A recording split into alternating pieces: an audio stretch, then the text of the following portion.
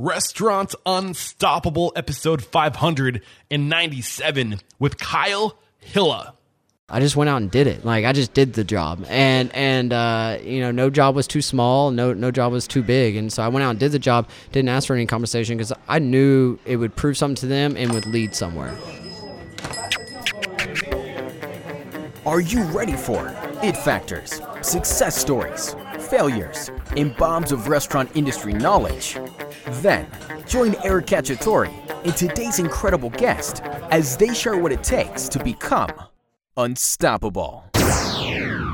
You got to check out Wisetail, a premier learning management system. Wisetail is a forward-thinking training and communication platform built to engage today's workforce. Wisetail is trusted because it grew up alongside some of the most recognized restaurants in the industry. This has helped them shape their product and its functionality through real-world feedback and rigorous testing.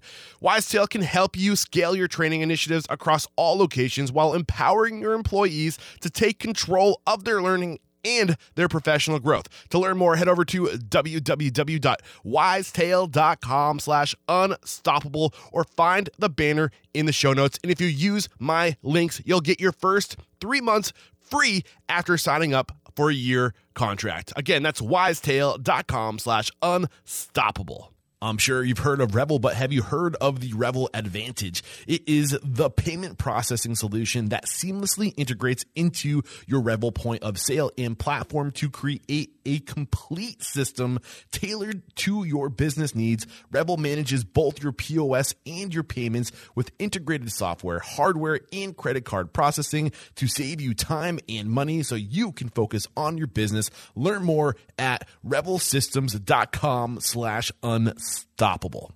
Here is a statistic for you.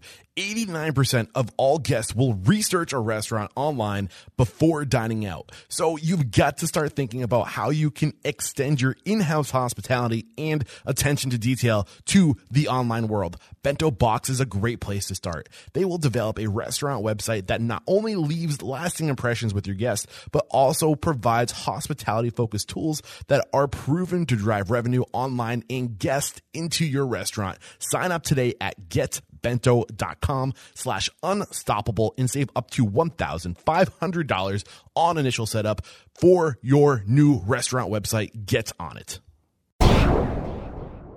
With excitement, allow me to introduce to you today's guest, Kyle Hilla. Kyle, are you feeling unstoppable today? I have never felt otherwise.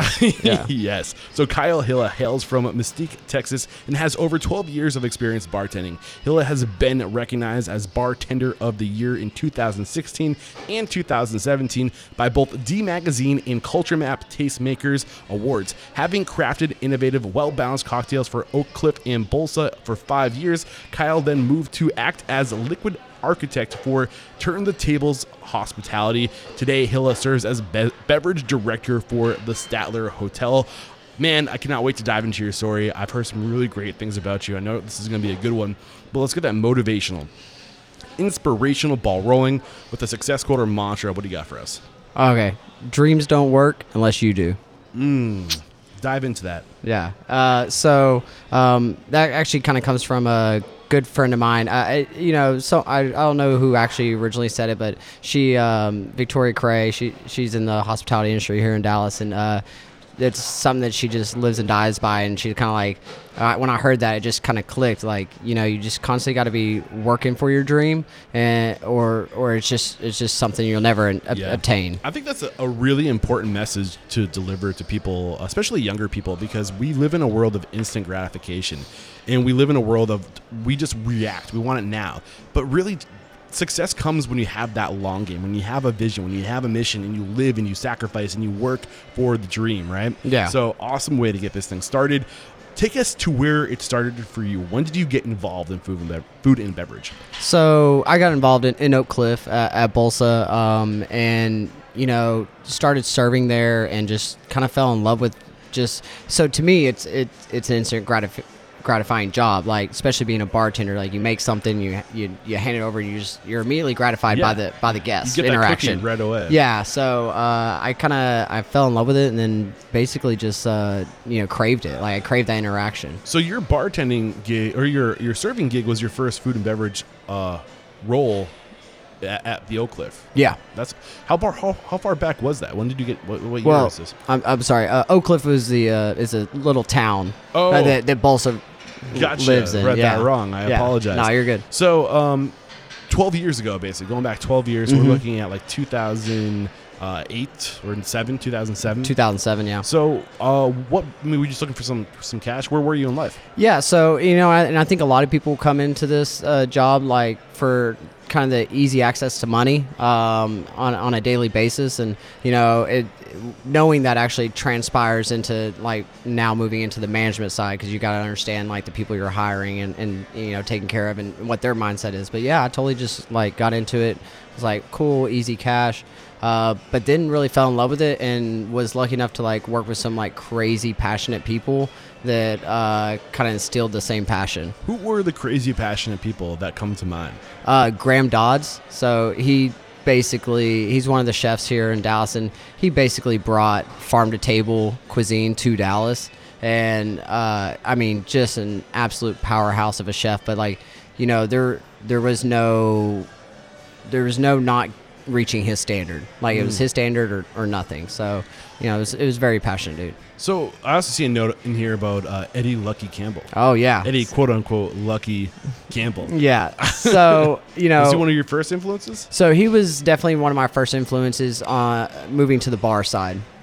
So I was a server at Bolsa for a while, and he kept trying to get me to come be a bartender. Were these there. two guys on the same team, Graham? Yep. Okay. So let's dive into Eddie Lucky Campbell. Wait, who was your first influence? Who was the first one that really impacted you first? I would say Graham. Just culinary wise, I fell in love with his passion for sure. Well, take us to what that passion looks like and what you believe from your perspective, studying him, what he had going on that let him deliver on that standard and that passion. Well, so, to be honest, some of that came out pretty angry. That some of that passion was, came out pretty angry, like, especially during lineup. There was no talking or anything during lineup. But, when you really dive into it, when you really were working with him, the reason why he was so passionate, he's telling us about these farms that he was working with.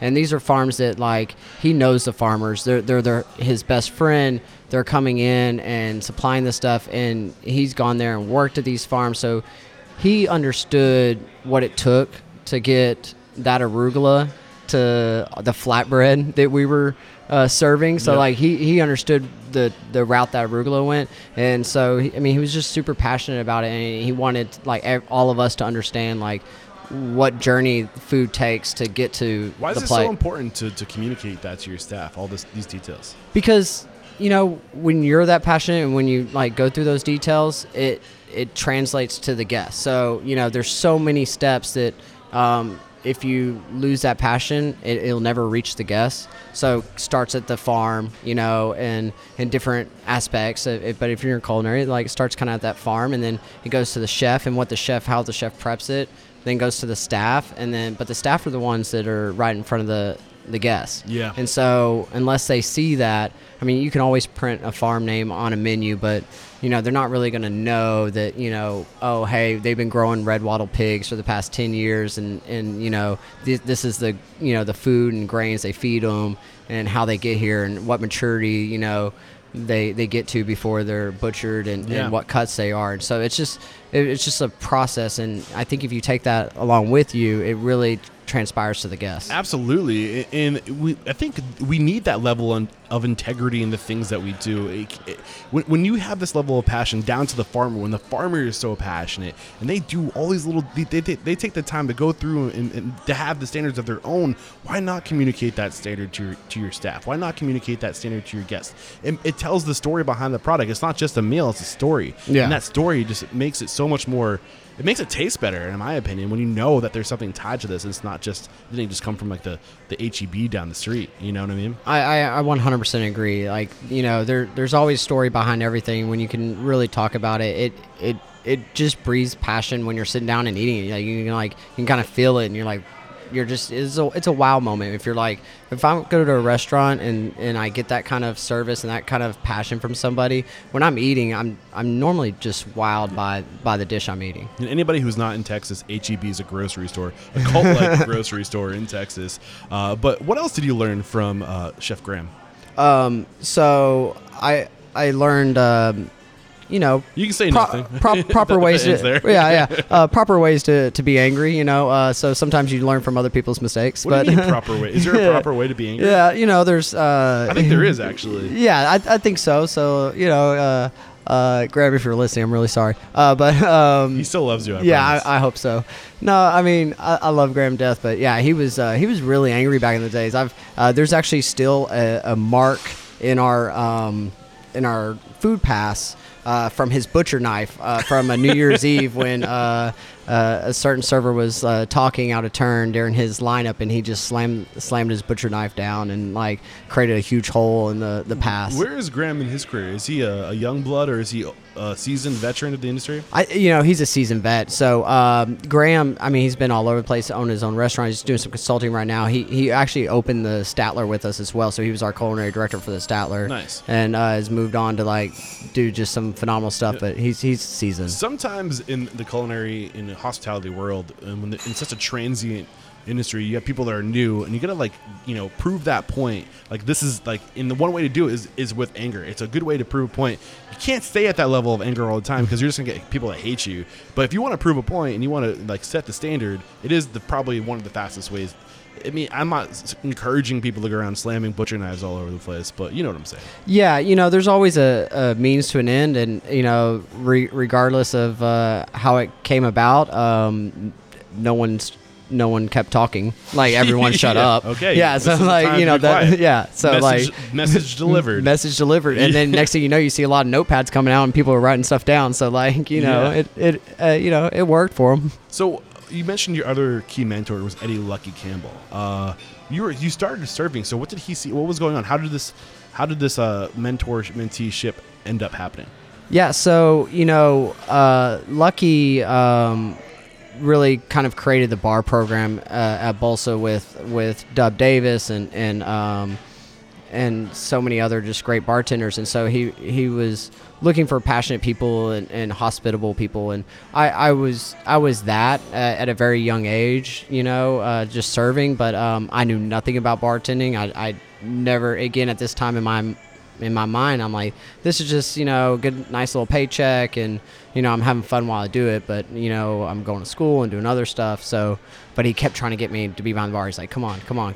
What do you think he saw in you? I think it really was just like, it's the stuff that I look for nowadays. Like, hey, he shows up on time. He's always has a smile. He's, they're energetic and more sociable. And so, I look for that stuff all the time. Like, I have no problem with someone that like has absolutely no experience, but it has that attitude when they come into work. How long did it take you from the time you started to when he recruited you from behind the bar? Probably about a year. Okay. Yeah. Any key lessons about the industry during this first year? Because this was your first job. Yeah, well, not my first job, but like my first hospitality job. Yeah. So,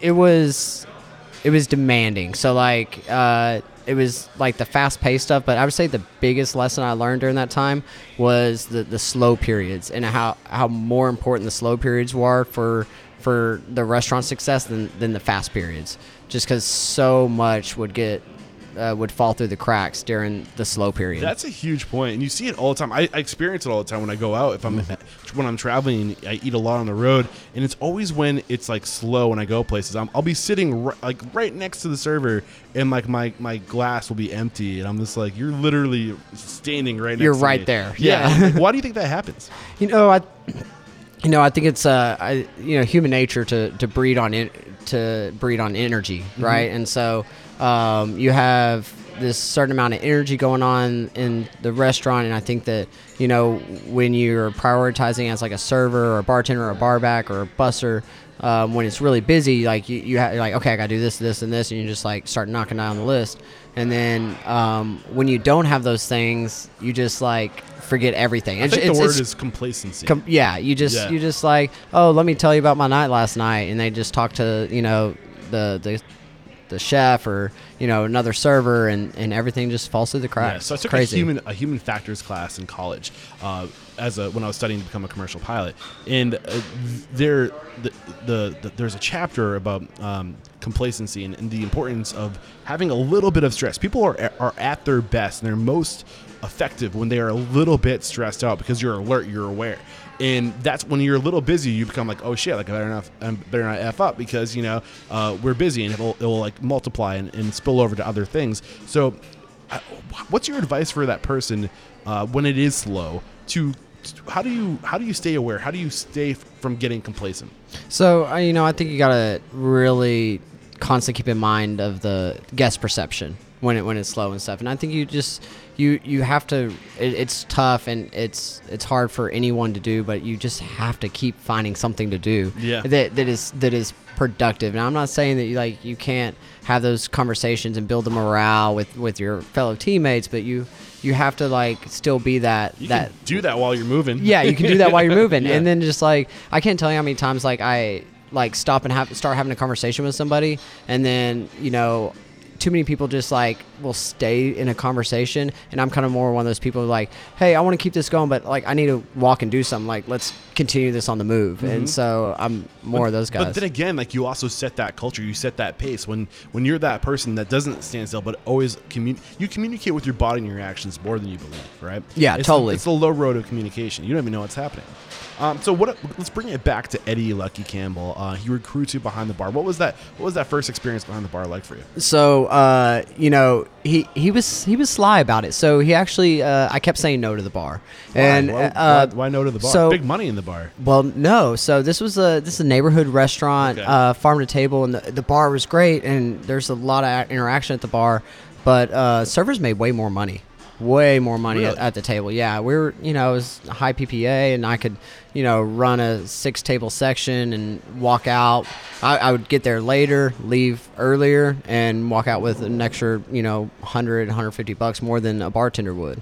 Ultimately, he recruited you. So what was the nail? So he was sly. I kept saying no to him, and he finally came up to me one day and was like, "Hey, listen, I got this this project where I've basically been recruited to bartend at this art show, and I just need some help. I just need some help. If you could just have some hands and just help me out." And I was like, "Sure. I mean, we're good buddies." He's like, "Yeah, I can help you out." And I was like, "Will I be bartending?" He's like, No, I just need your help getting things set up and maybe help. Bar backing. Yeah, bar backing, basically. Yeah.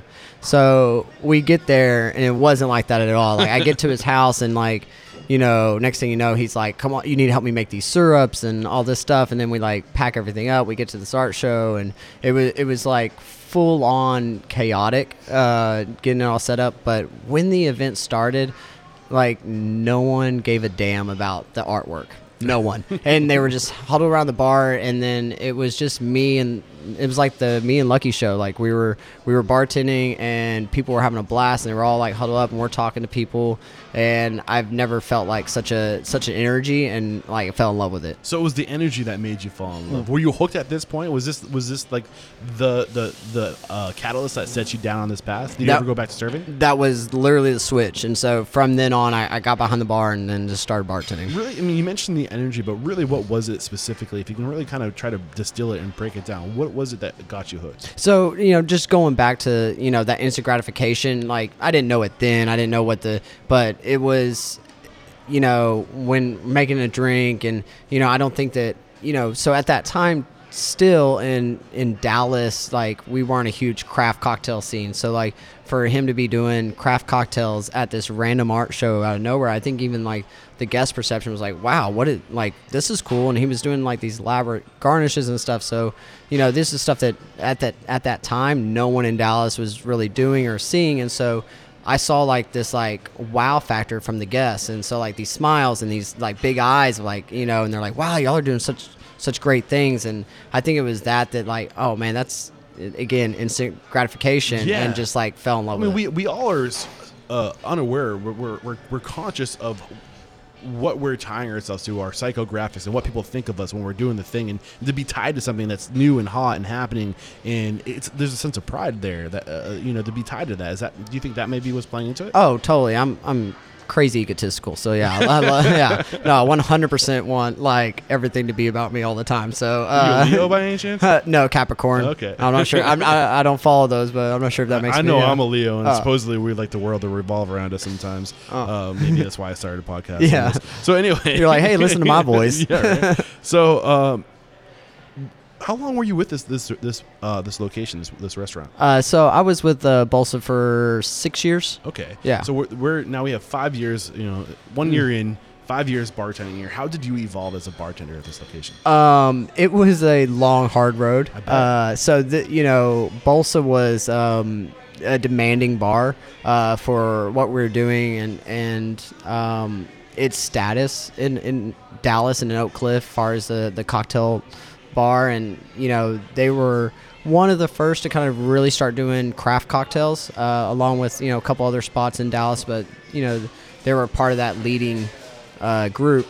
And so to kind of take that on was a big responsibility, and to kind of like hold that torch was huge. So I mean, it was a lot of pressure, but it was there's a lot of stuff that I learned great. Hey, I tell Lucky all the time, I was like, I learned a lot from you, but I learned more what not to do than to do. So we're gonna take a quick break to thank our sponsors, and we'll be right back to dive into that last statement about what not to do. Your job as a restaurant owner or manager is to paint a picture of the job done right and to empower your employees with the tools and knowledge they need to excel. This is why you need to check out Wisetail, a premier learning management system trusted by our industry's most recognized names. With Wisetail, quickly scale your training initiatives across all locations, empower your employees to take control of their own learning and professional growth, foster communication and engagement through their integrated training and communication tools, and ensure long-term scalable success with the help of their best-in-breed client experience team. They'll take you from goal setting and implementation to ongoing strategy and best practices training to make sure you maximize your ongoing investment in your training and your programs. And if you use my links, you'll get your first 3 months free after signing up for a year contract. Again, that's wisetail.com/unstoppable, or find the banner in the show notes. We're back, and you just started talking about the things you learned not to do. Were you talking specifically about our boy Lucky, or? A little bit of both, Okay. So, one thing, so Lucky eventually left, and he moved on to open up his own bar, and I mean, he just like skyrocketed into a career that was amazing. Now there was a lot and then I took over the bar and became the bar manager. And so when you're the bar manager, like, you're the head honcho, you're running it. And at that time, I was even like closing down the restaurant. Like, the GM left before me, and I would, took on a lot of responsibility. So I kind of felt like the head honcho for a while, and like, my shit doesn't stink. Like, I'm it, and all this stuff. So big ego back then. How old were you at this time? 23. Yeah, sounds 20, about right. 23, 24. It's about the typical 23-year-old mentality. Yeah, exactly. I know everything. Yeah. I can do no wrong.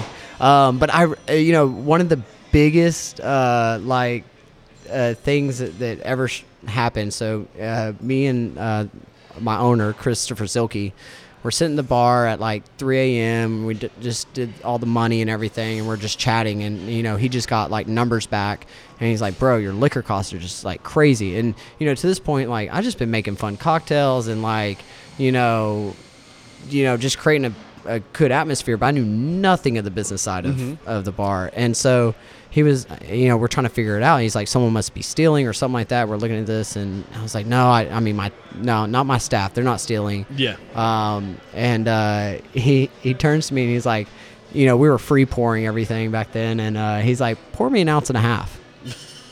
Yeah. So now I've been a bar manager No for. wonder why everyone loved your drinks. So Yeah, much. so at this time I've been a bar manager for about a year now at Bolsa, and which again like it was a place for craft cocktails, and their bar manager poured about a 2.5 ounce pour. Wow. And he's like, there it is. Like I quickly learned. I was like, you know what? Lucky taught me a lot. He never taught me any like counts or pours and anything like that, like ever. And so like I quickly learned. I was like, oh yeah, this is I just did it off of like just randomness. And So, keep going. Sorry, did I cut you short? no, I just kind of did everything off of a feeling and randomness, and so that was like the biggest first lesson for me of like, oh, you can't ever stop learning, like Yes, and yes. it was I was humiliated in front of my owner to like But you're 2 years into this, 3 years into it, like.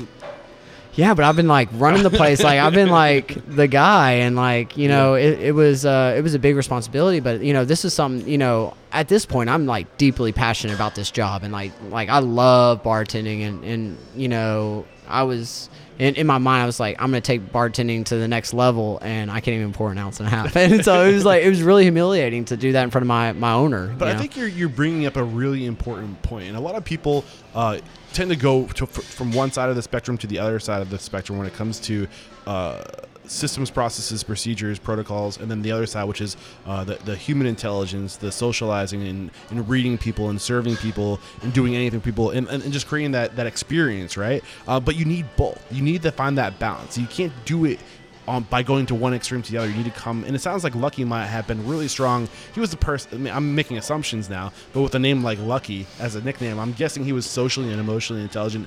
Everybody loved him. He was the bartender's bartender. Oh, you nail on the head on that one. Just like, and anyone will tell you that. So we used to make some jokes. So, the bar would be busy. We'd be like 3 or 4 deep. We're making, drinks for like 150 plus seats. And it was maybe 80% cocktails coming out of that bar, and so very little beer and wine.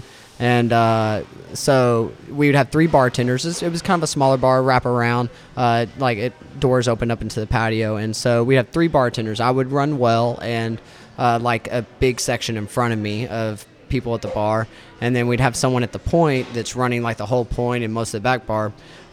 Lucky and his greatness would run about the 3 girls that was sitting in front of him, and he would man, he owned it. He had their attention all night, and they loved everything, and like he was the guy that like it's always the saying in this industry, like if you do something bad, they'll tell 10 people. If you do something good, they maybe tell 1 person. Yeah. He was the guy that like people left and they talked about and like made sure they told something good about. But trust it, like on a Saturday night, me and the other guy were definitely taking care of like 350 drinks coming out of the well, and he definitely took like 12. But he did it with a show, which was great. There's definitely truth to that, but at the same time, you need all aspects, and to have that person that's your hype guy, that's your cheerleader, that's the person that people love, and maybe you can't be good at everything, right? There's some freaks out there, who are just freaks of nature, and they just like the one-stop shop. Put me in any situation, I got you.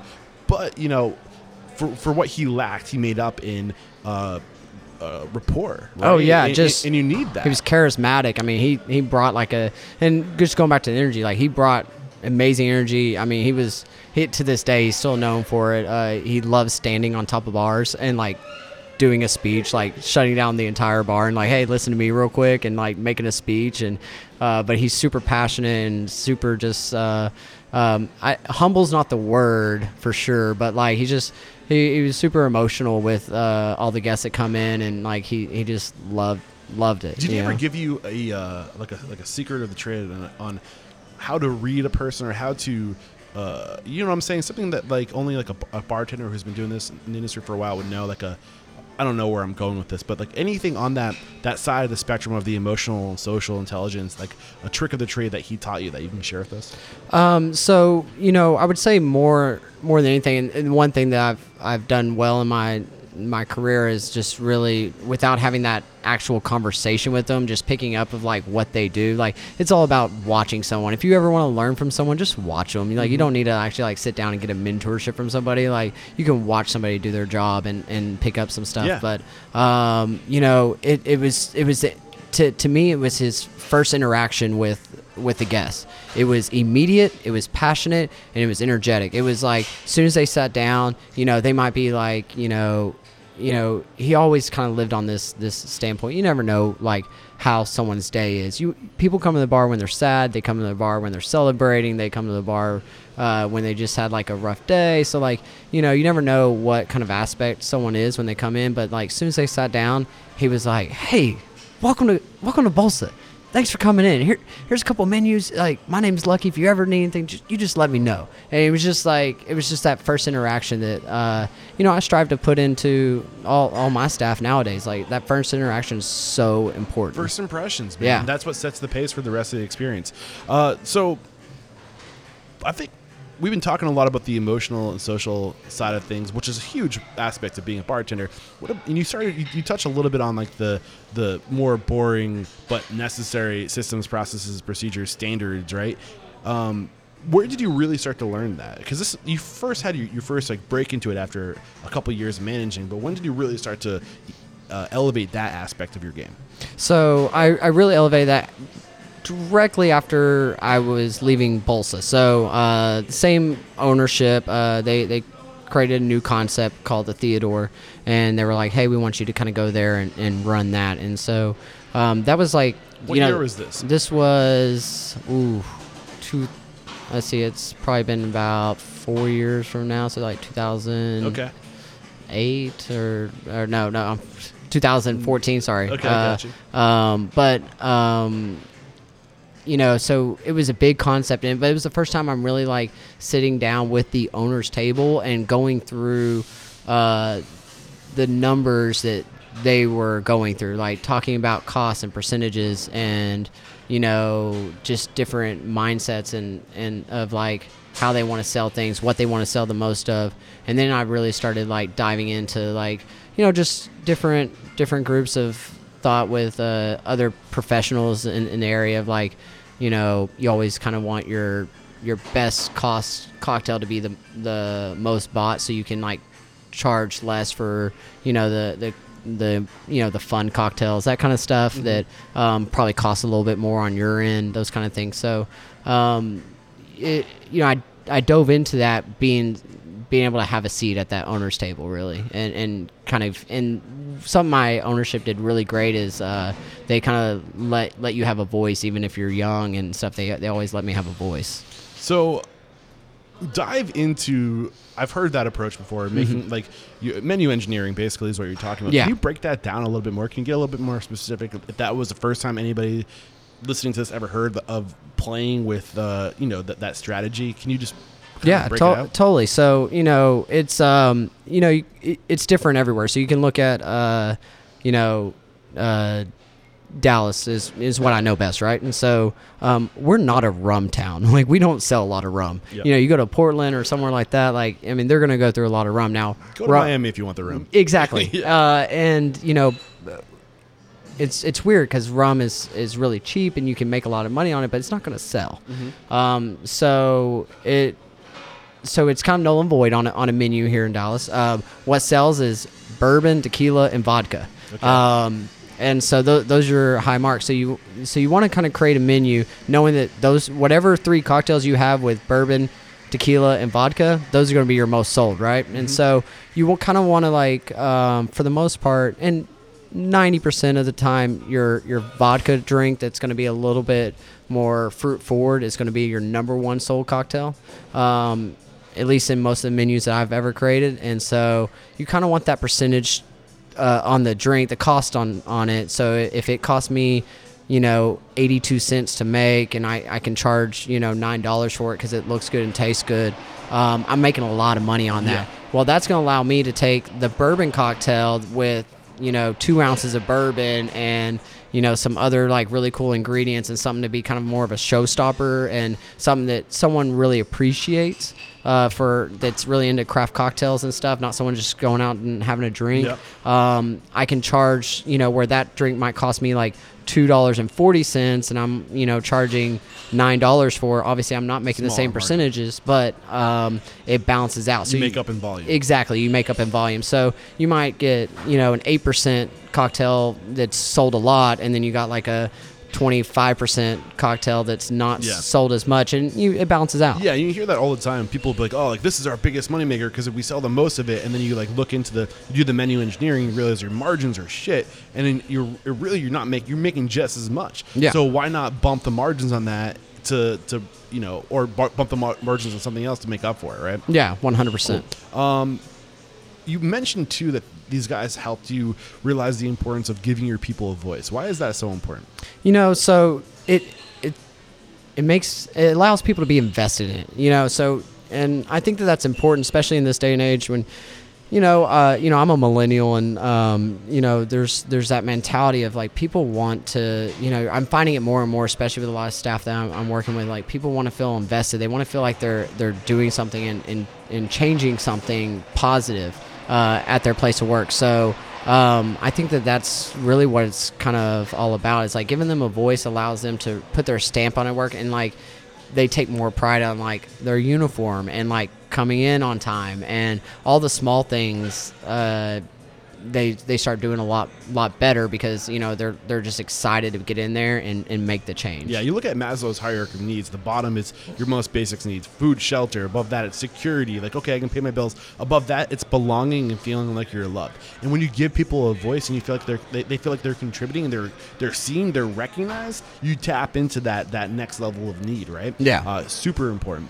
What else? What else did you learn at the Theodore that was like the next evolution for you? So the next big thing, so it was weird. So it was a different something that my owners always did, and this was my first chance to be a part of it. They'd opened multiple concepts while I was at Bolsa, and what they're really known for is creating very vastly different concepts. They don't do the same thing twice. They had a little kind of really awesome like upscale barbecue joint. Then they did a live music venue and a beer and a shot place, and then they did Bolsa, which is farm to table. And so we opened up this spot at the Theodore, and so I really got to not only learn like the difference of so many different concepts, especially later on during this, right after I took Theodore, I kind of took over everything in that organization as far as the beverage side, and I got to realize like what the target market for each place is. So then there's a whole different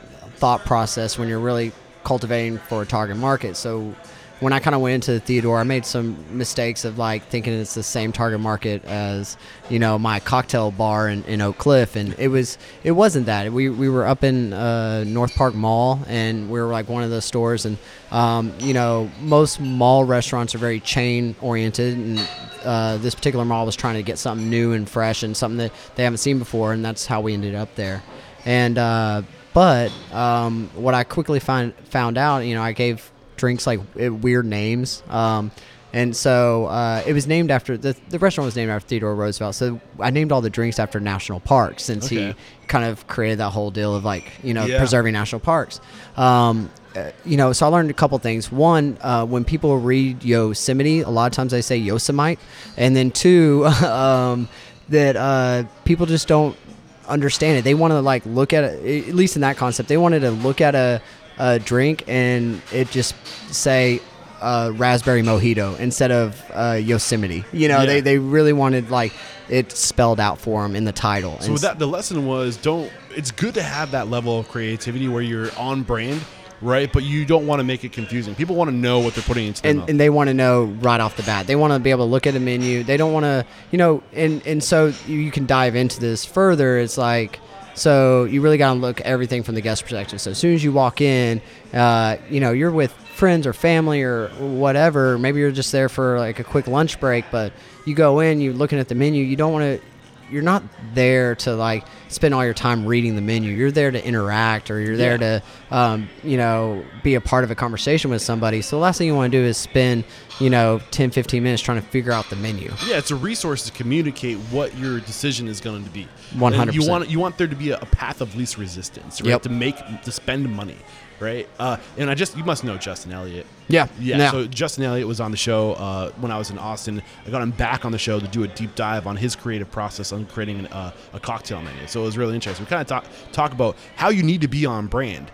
and you need to think of every element of the restaurant, and does your cocktail menu align with what you're trying to do? But also, you need to be able to communicate and not make it confusing. Like, you might have a really sweet bitters or whatever, but does your guest care about all the ingredients in the bitter? No, they just want to know what it's going to taste like. Exactly. Yeah, Awesome. they don't care love for it. the most part.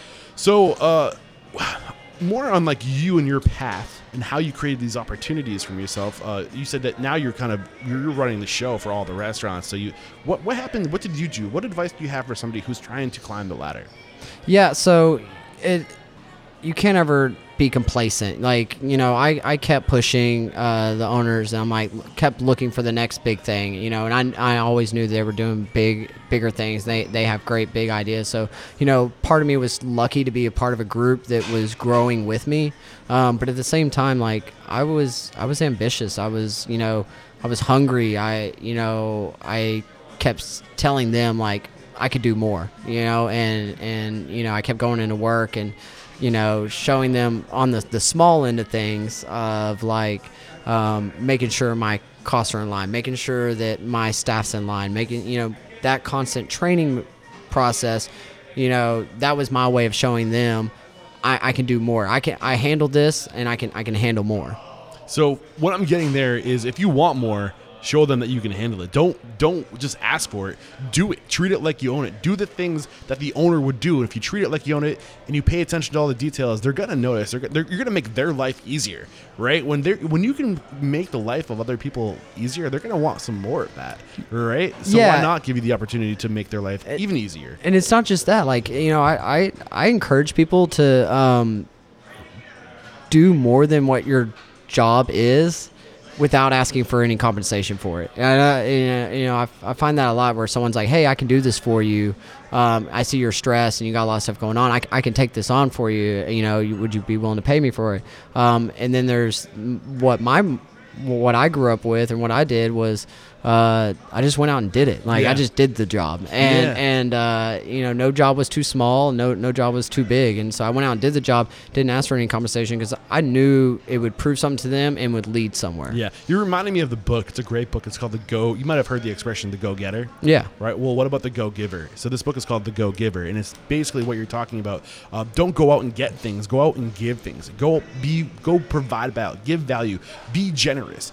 And when you give, the natural order, the literal natural order, it's a pendulum. It's back and forth. When you give so much, the natural order is the pendulum is going to swing back, and that's when you take, right? That's when you get, is when you've given, and the natural laws take over and say, okay, we're going to reward you, but you got to give before you got to sacrifice. You got to give before you get. Mm-hmm. I love that. All right. When you said you were paying attention to the owners, what were you looking for? What were you paying attention to? So I was paying attention to, you know, everything that they were doing, and so and kind of more or less their thought process on things. I've had some, you know, a lot of drunken nights with these owners. Yeah. I've had a lot of morning meetings with these people, and we're talking about, you know, different things. But, you know, I'm looking at like what's important to them and why it's important to them. So, you know, and they taught me a lot of, you know, one, about, you know, treating each concept individually and target market individually, but also, you know, how to capitalize on that. And so, you know, different, you know, everyone does a happy hour, right? And so, but how do you like really capture your target audience for that? Okay. We're going to get into that. Okay, perfect. Yeah. Yeah. So, I'm just pausing because I'm trying to think of a train of thought. We've covered a lot. This is great. Yeah. I just want to make sure where we're at for time. We're good. We're good. I know we probably want to talk about the next evolution, which is where we're at now. Mm-hmm. So how do you capitalize on a happy hour, or how do you make it profitable? You already told us about the menu engineering, but what about events, right, and programming? So, you know, on the bar side, this can get really tricky, and I had a lot of fails before I succeeded at this. So you want to create something that's interesting, but I find that a lot of young bar managers tend to lean on their reps too much. And so they're different liquor reps to like, oh, hey, I'll come and do a spin and like we'll like, you promote this and we'll do this happy hour or whatever. At the end of the day, those really don't really pan out. Well, they're also looking after their own interests. Like, they're going to throw their liquors and whatever they're trying to push onto your menu. Totally. Yeah. At the end of the day, how to make a happy hour work is get asses in the seats. So how do you do that? Yeah, so you there's different ways. So Bolsa, we had this great thing. Every Wednesday we did a cocktail challenge, and so you got to get people engaged. So there we did this, and they still do it to this day, and it's a lot of fun.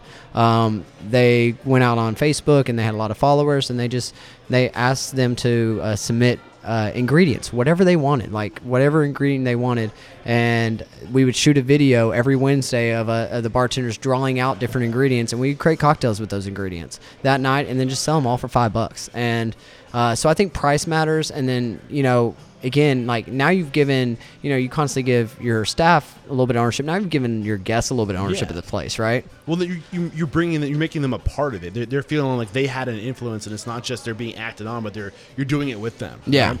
That's cool.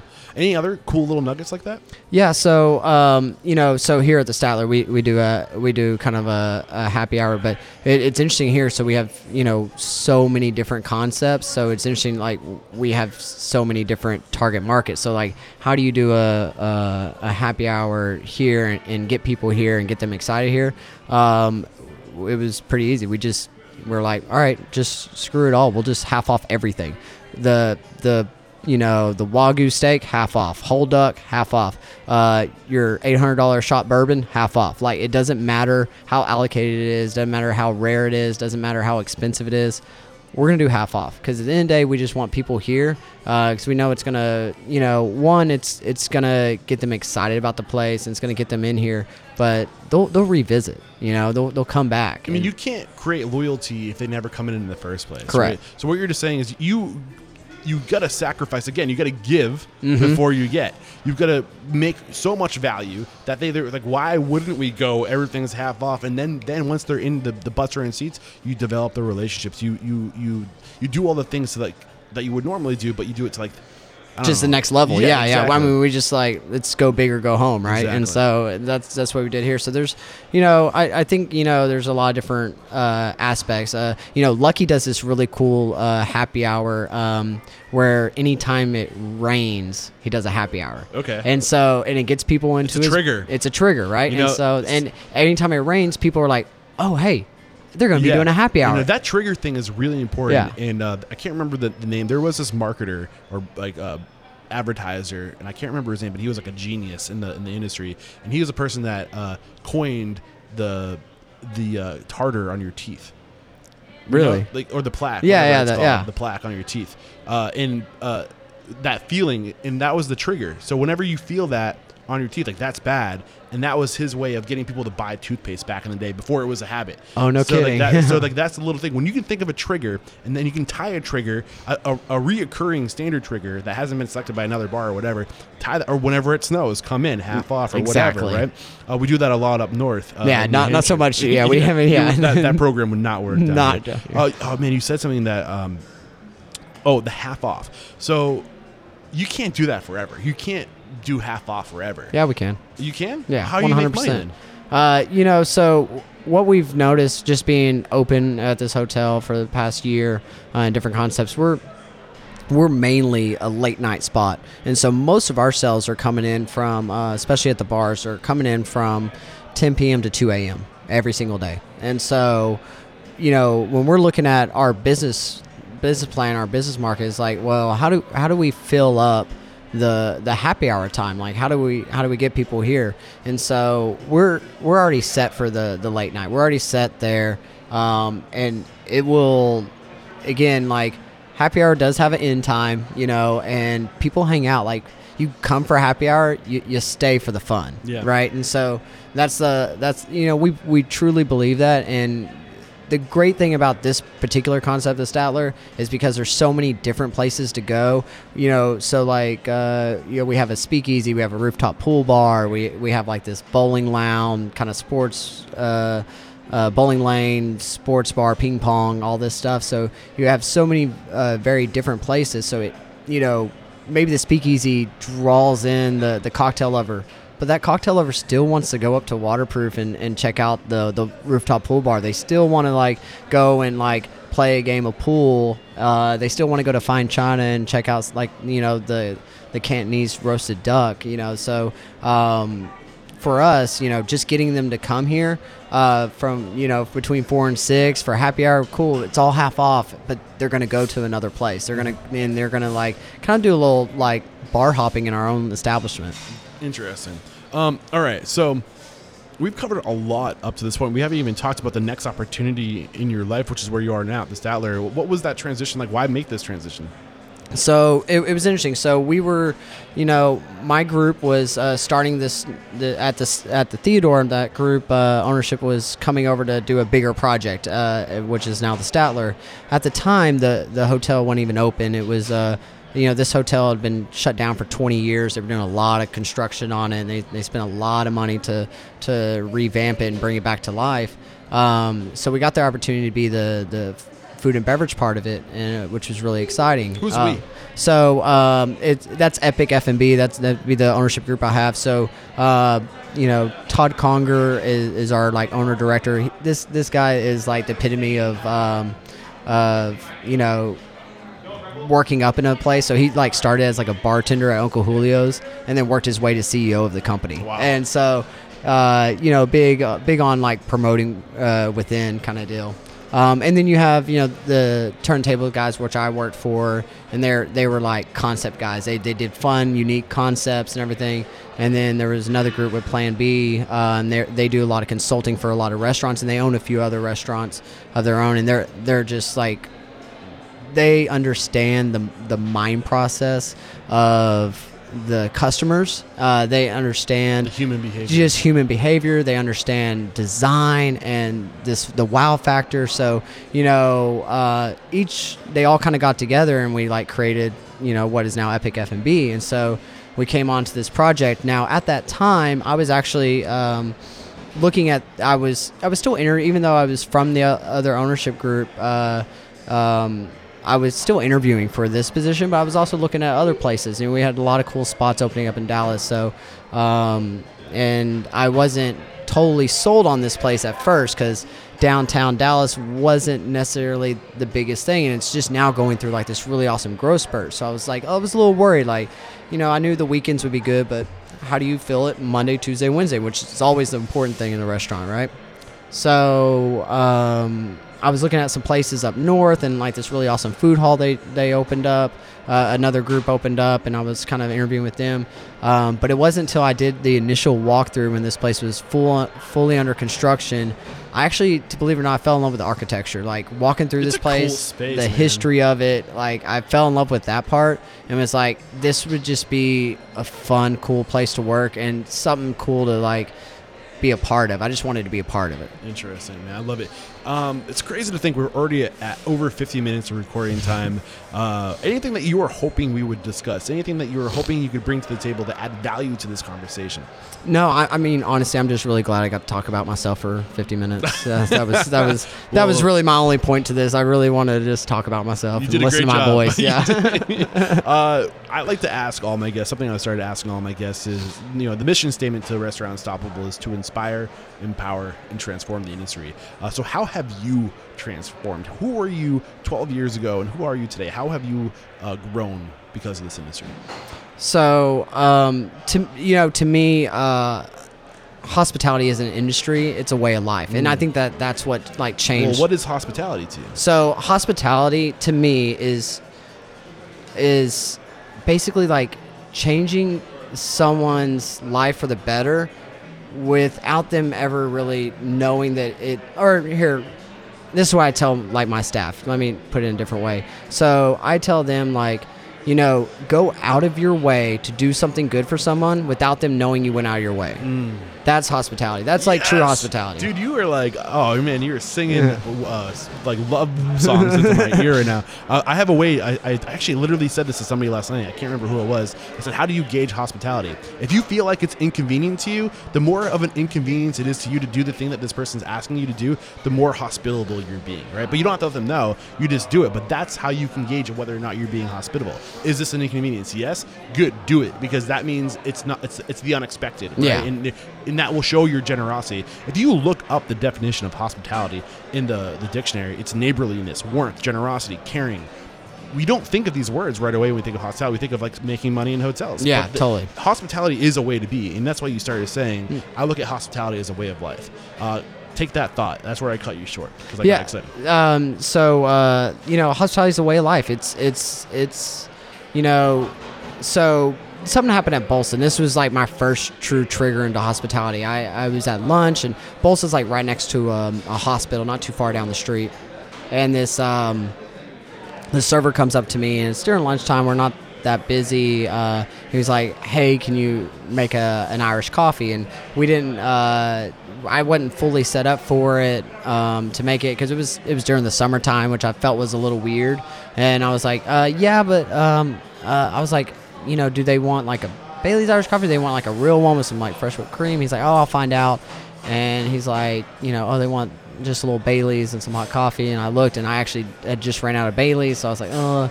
And I just told the server, I was like, "Hey, just tell them, give me a second. I'm gonna make them like this amazing Irish coffee. It's just gonna take me a minute." And so I went back and I made some like fresh whipping cream and like really did this thing up, and I brought it to her, and she loved it. Now, it wasn't until after she left this huge note, and you never know how you change someone's life. So she had happened to be a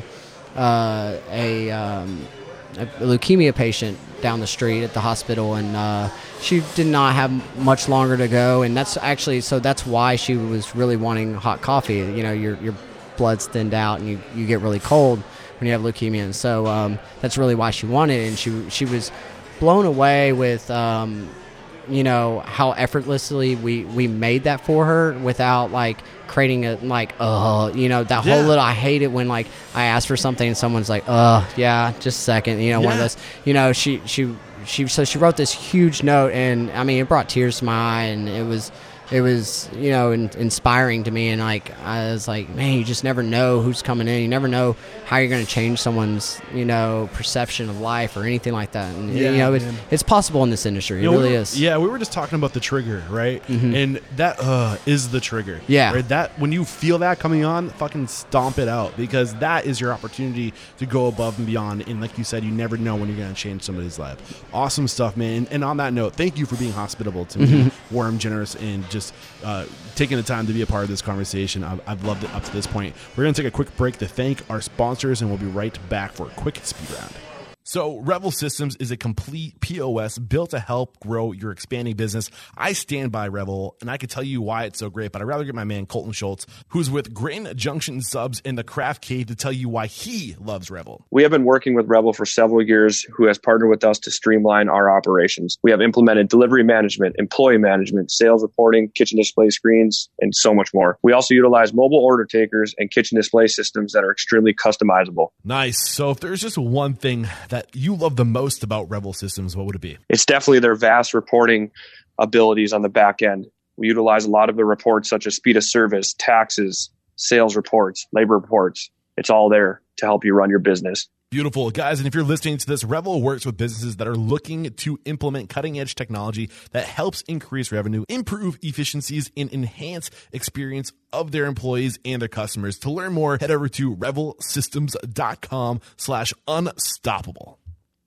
So this probably does not come as a surprise to you, but as you can imagine, I look at a lot of restaurant websites because I'm constantly researching my next guest, successful restaurateurs, and you'd be surprised how many of those people have bento box websites. I mean, I almost know instantly when looking at these websites because they're always so stunning, and they always check every box. Everything that a good restaurant website should have, these websites have them, and it's because they're going to Bento Box to get the work done. And not only will Bento Box leave a lasting impression with your guests, but Bento Box websites come with hospitality-focused tools that are proven to drive revenue online. With Bento Box, you can easily update menus, promote events, share press, sell gift cards, take catering orders, and book private events directly from your website. Bento Box puts you in control so you can focus on what matters most, your restaurant. Bring your restaurant's hospitality online with Bento Box by signing up today at getbento.com/unstoppable and save up to $1,500 on initial setup for your new restaurant website. We're back, and the first question I have for you is, what is your it factor? A habit, a trait, a characteristic you believe most contributes to your success? I think it's adaptability. The hospitality industry is ever changing. It is constantly evolving, and and the expectations from your guests are constantly changing and evolving. So I think being able to adapt and I think it keeps you hungry. I think it keeps you, we kind of talked about being complacent. I think it keeps you away from that. And I think that, being able to constantly go and change and not be afraid of that is very important in this industry. What is your biggest weakness? And my boss will tell you right off, I have an eagerness to be right. I have just a necessity to where I always have to be right. Now to be fair, I'm usually right. But what he points out, and it is true, and you have to look at it as I tend to make things very black and white because I have to be right, and so I make things very black and white. And what you lose is the ability to listen to someone in the gray area of a solution, and you lose the ability of possibly coming up with a better solution in a better way or better thing around whatever problem is in front of you. So I have a huge necessity to be right. Yeah, I think Danny Myers, if you look up Danny Myers, doesn't matter if you're right. I think there's an article that he wrote just on that. It just doesn't matter. At the end of the day, you just take care. Come to an agreement, right? I don't have to say anything else. Yeah. What is the one question you ask or thing you look for when you're growing your team? So, when I'm looking at somebody or interviewing somebody, the one thing I always like to talk to them about is their past jobs and how they talk about those past jobs. So I'm looking to see very rarely have, especially if they've only been there for a few months, they've had a good experience their last job. And that's what I'm looking for. I'm looking for the person that had a bad experience at a previous job and how they speak about it. Yes. And so do they just completely True tear them colors, apart and right? stuff like that? Or do they hey, this, I tried it. It just really wasn't a good fit. I really wanted it to be a good fit. But there was just some I don't want to speak badly about any of it. Yeah, and so I think that takes a intellectual person to be able to separate those things, because at the end of the day, especially in an industry that's constantly opening new spots, and when you are opening new spots, it's very stressful, and things fall through the cracks on the management team. I've been a part of it. I've been the reason for a lot of that stuff. So the people could have left working for me and talked a bunch of crap about it, but at the end of the day, it'd be able to look at that and be it just wasn't all fitting is a much better way about it. And another thing I always look at, and this is something one of my owners taught me, is people's phone screen. So if you look at someone's screen on their phone and it's all cracked up, it tells you something. So now it's not everything. It could have just happened or whatever, but for the majority, nowadays people's phones are their whole lives, right? Yeah. And so if you can't go and fix your phone, what kind of control do you have over your life? So it's just a thought process, right? Somebody has recommended something similar to that. Go look at their car. Oh, yeah. No, totally. When they get there, find out where they parked. Hold on, I need to run in my car real quick. And just go outside and look inside their car. If their car is a pigsty, then you have an idea of who you're dealing with. Yeah, 100%. Yes. What is your current biggest challenge? I think it's staffing the hospitality-driven people, and so it's I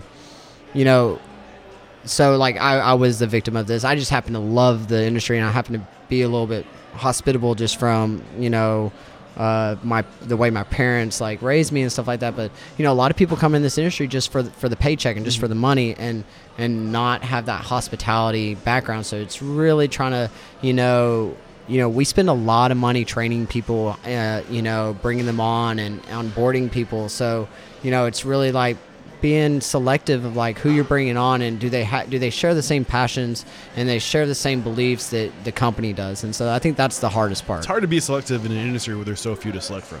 100%. Yes. Share one code of conduct or behavior you teach your team. This is a way to be, a way to act, core value. So, you know, the biggest thing, and I'm kind of known for this test I do, and I've never had anyone pass this test, and it's all based around guest perception. You didn't do it on me when I got here, did you? No, but I bet if I did it on you, you would not pass. Okay. So it's all based around guest perception, and I first learned this at Bolsa. Like it was a weird layout of the place because it was just like an old firehouse kind of garage place, and the host stand actually like is behind a table section, and so there's seats right in front of it, and you know, so people would always like come in and they would like look around, and the host would be there and they would just say hi, but it was too far away for them to hear it. Yeah. And so like people would like come in and just go seat themselves, and then I would sit there and listen to the host bitch like, oh my god, I can't believe they went and sat themselves. I'm like, well, you know, one, like it's not like we have a host stand up front; it's literally behind a table. What restaurant do you ever go to and there's a host stand behind a table? Yeah. Like, so from there you gotta look from their perception. Yeah. So I do this. It's all about timing. I do this deal, and I sit bartenders and servers down, and I give them a menu, and I tell them I say, hey. I'm going to start a timer on my phone. I just want you to kind of look over the menu, and you tell me when it's been 2 minutes. And I have never had someone make it 2 minutes and tell me it's been 2 minutes. They've always done it roughly somewhere around the 45-second range. And so I think it's important to understand that there's not a true time in restaurants. So it's all about guest perception of time. How long? So if they waited 10 minutes for their drink, they waited like 20-25 minutes. Yeah. And when you're waiting, time goes by slower. People have done studies, and they show that your perception of time speeds up when you are waiting. Yeah. Yep. And so, you know, I tell people like, you know, when they tell me, oh, this person, like, you know, they just sat down like, you know, 5 minutes ago, and like, I just greeted them, but now they're all mad. I'm like, yeah, it's been 5 minutes. To them, it's been like 15 minutes. Yeah. I'd be pissed too. Yeah, I mean, that's why it's so important in your SOPs, your standing operating procedures, your bottom lines, whatever you want to call it. You put in, like, when somebody comes, like, you have 30 seconds to greet them, right? And that 30, or even less than that. And then you have another 45 seconds after that to bring them water or whatever. Because in their mind, it's been an eternity. Yeah. You got to get that kind of stuff in writing for sure. What is one uncommon standard of service you teach your team? I love the shaking the hand before you drop a check. And so like I think that kind of brings this like human on human interaction that is often missed. And I think it, like, you know, it's not always about like, hey, it takes out the servant identity of being a server. Like, you know, you're not there just to, you know, you're there for connections, right? Yeah. And so like I tell my bar staff, especially down in Bourbon and Banter, because it's all about, you know, guest interaction. When you're like going to take the check, like, you know, reach out with a handshake and say, hey, thank you, Mr. Johnson, I appreciate you coming in. Yep. And then drop. And then, one last impression before they put that tip amount on there. Exactly. Right? And it usually helps. Yep, yeah, for sure. What is one book that will make us a better person or restaurant or bar operator? So, you know, the biggest book that actually helped me, and it was just like mainly helped me cultivate my skills, and a chef gave it to me at first, and I've owned probably about 10 copies of this book because it keeps getting stolen, but is the Flavor Bible. Love that book. Like, yeah, man, just past guest on the show, by the way. Awesome. Oh, really? Yeah, she was great. What was the big lesson from that book? You know, so I think it was, you know, it helped me with seasonality, helped me with, you know, putting flavors together, but also just it helped me like just construct flavors and you know, design a cocktail that made sense. You know, a lot of times, you know, you can kind of just like go out there and it kind of rein me back in, and I think that's important. They have a few. Sorry, no, go ahead. I was gonna say they have a few flavor Bibles. They have the vegetarian flavor Bible. They have the original flavor Bible, and they also do the same thing with wine. And do they have a version of the cocktail? Not that I'm aware of. I'd buy it if they did. I'll find out. I'll email Karen. Let me know. But there's another book I was going to tell you about. Anne Ryan, The Fountainhead. So super philosophical book, right? And it depends on what you take from that book, really. Because I could read that book 5 different times and take different things from it. But what's one thing that stands out to you right now? Is the love for something and the unconditional will not accept anything else. In the book, he was an architect, and everyone told him it was a bad idea, or that it was, this doesn't make sense, but he loved it and refused to compromise on it. And so I think that's important in life. Can you drop the name of that book one more time? Anne Ryan, The Fountainhead. Anne Ryan's the writer, but it's The Fountainhead. Thank you. What is one thing you feel restaurateurs don't do well enough or often enough? The process of actually opening a restaurant is very iffy, and I find that they fall short quite a bit. And what specifically? So on a lot of different things. One, I don't think they budget the opening correctly. So everyone will tell you that they open a restaurant. One, it's going to take longer than you think, or longer than it's told to think. And I don't think they bring in the right processes or the right people to understand the processes. So, especially the back of house, the training. I've seen a lot of openings, and a lot of times it's so rushed because they're like, oh, we got to get the doors open. We got to get the doors open. We got to get the doors open. And I think they miss out on that. Again, that first impression of the guests, and fall short. Yeah, the most successful restaurateurs will pay, even if they've had previous success, will pay for a consultant to open a restaurant, because there are things you're going to miss. And, ultimately, I lost my train of thought. What was I going to say? If you think you are going to spend too much money on a consultant, or somebody who knows what they're doing to come in and help you with that, imagine how much you're going to spend if you do it wrong the first time and you have to fix all of your mistakes. Yeah, it's going to be way more than a consultant the first time around. I don't think people really understand the loss of revenue of the person that comes in during a kind of a shitty opening, and they're like, I'm probably not going to ever come back here. And that could be a loss of revenue. That could be someone that's booking parties for 80, 100 people at a time, and they could have brought you, they could bring you thousands of dollars. You just never know. Rarely people will give you a second chance. Rarely. And usually it takes 3 good impressions to have a loyal customer, a minimum of 3 returns. That's what it takes, they say, to have somebody. If they come back 3 times, there's a 70% chance that they'll become a regular.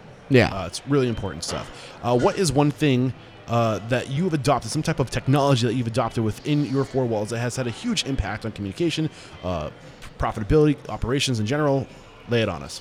At least in my little cocktail world, I started working a lot with dehydrators, and really what I've noticed is, not only can I put out a cool little garnish or a cool little thing, but I'm also controlling my waste. And so, and preserving my waste. So anything that I would normally throw out or, get rid of, I'm actually... Give me an example. So we do a lot of dehydrated limes and citrus and stuff. So, citrus is probably one of the biggest wastes there is in the bar world. And so being able to preserve that waste and be able to slice them up, throw them on a dehydrator, they turn really black and look great as a garnish. And they actually have a really cool molasses citrusy flavor after that.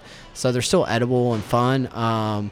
But very often, that would just make it into the trash, right? Mm-hmm. And so you're wasting a lot of that citrus. What you're saying is whatever you prep and you don't use in that day, dehydrate it and use it for garnish later on. So you can add more value to that drink, that cocktail, to charge more for it. 100%. Awesome. Love it. This is the last question. It's a doozy. Are you ready for it? I'm ready. If you got the news, you'll be leaving this world tomorrow. All the memories of you, your work, and your restaurants will be lost with your departure, with the exception of 3 pieces of wisdom you could leave behind for the good of humanity and for your legacy. 3 things you know to be true. What would those 3 things be? We've probably touched on most of these kind of throughout this process, but I think it's important to train your replacement. It was something that someone's told me early on in my career, and I feel like a lot of people are scared to they're going to take my job. If I train them, they're they'll just do better than me. But I think it's very important to train your replacement, and I think that it's a bigger picture idea of like what you're doing for the community as a whole when you train someone to be better than you are. Yes, I love it, man. That's number one. What's number two? Okay, number two, and I mentioned this. Hospitality isn't an industry. It's a way of life, and you gotta live it. You gotta live it. You gotta breathe it. You gotta inspire your team to live it and breathe it. And it's infectious. It really is infectious. But you have to be the driver of that. Slap number three on us. Slap number three. And I guess this kind of goes a little bit to the hospitality deal, but like have a positive impact on someone each and every day. Look for the opportunities to have a positive impact on someone. It could be anything, but I can't tell you how many times I've been somewhere and I've had someone have like a positive impact on me. I didn't tell them that they did it, and we never know like what's going on in someone's life, and so kind of touching back on the lady I made the Irish coffee for, like I would, if she would just left and didn't leave a note, I would have had no idea about any of that stuff in her life, but I know I had touched her life, and so I think too often we don't realize that the power we have. I mean, we see hundreds of people a day and have interactions with hundreds and hundreds of people a day, and thousands to hundreds of thousands a month and year, and so throughout all those people, if you're touching someone a day, I mean, you could really it's so much easier to think big picture of like how you could change this world just by one positive interaction a day. I'm gonna quote the great Kanye West. That's a questionable way of putting it. Too often people get the flowers when it's too late to smell them. Right? Yeah. And I'm talking about when it's too late to say that you have this impact on me. If somebody says or does something that is positive, let them know. And the other thing is, as a mentor, when you're seeing somebody who's good at something, let them know they're good at it, because that's how we find our passion. That's how we find our path. We don't know what we're good at. It's all relative to us. Yeah. We're just doing the thing. But if you, from your perspective, know what's good and what's bad, and somebody is really good at something, you're helping them find their path. You can transform someone's life by just saying, hey, you're really good at that. So powerful. 100%. Just wanted to reinforce that. Kyle Hilla, this has been amazing. Thank you so much for taking the time to share your knowledge, your story, your mentorship. We wrap up every conversation by calling somebody out. So who do you respect and admire in this industry and believe would make a great guest mentor like you've made for us today? So Monte Hardy, he's an amazing bartender. I mean, crazy innovative in this industry. Currently working with the 86 Company. And so, I mean, he's absolutely phenomenal, and someone I've always looked up to in this industry. Monty, look out. I'm coming after you, man. We'd love to get you on the show. And let the folks at home know, how can we connect with you, just follow you, or maybe come join your team, one of your operations here at the hotel. So I live and breathe the Statler, so I'm usually here. So I'm always at the Statler Hotel in downtown Dallas. Kyle Hill on Facebook, Ghostface Hill on Instagram. Come find me. I welcome all and look forward to serving someone a drink. And I'm recording 11 interviews a week right now, so I'm not sure what episode number this is going to be, but head over to restaurantunstoppable.com / whatever the episode number is. I'll have the number in the closing thoughts, and you will find a summary of today's discussion, as well as a link to all the tools, services, and books recommended, and how to connect with Kyle over there. Again, Kyle, thank you so much. There is no questioning. You are unstoppable.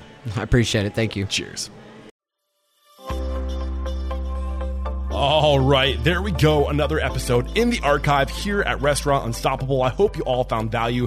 Before I let you go, I have to remind you, please sign up for the Restaurant Unstoppable email list. That is where you will never miss an episode, and you get the behind the scenes of what's going on here, where I'm at, what's on my mind, and what the future of Restaurant Unstoppable looks like, and you can have an influence on that. Don't forget to connect on social media. That's /Restaurant Unstoppable on Facebook, and at Eric Cacciatore, ERICCACCIATORE on Instagram. But the most important thing you can do to support this mission of inspiring, empowering, and transforming our industry is by sharing this sucker with anybody and everybody you know who's aspiring to be great in the industry. All right, thank you so much for sticking around this long. Until next time, peace out.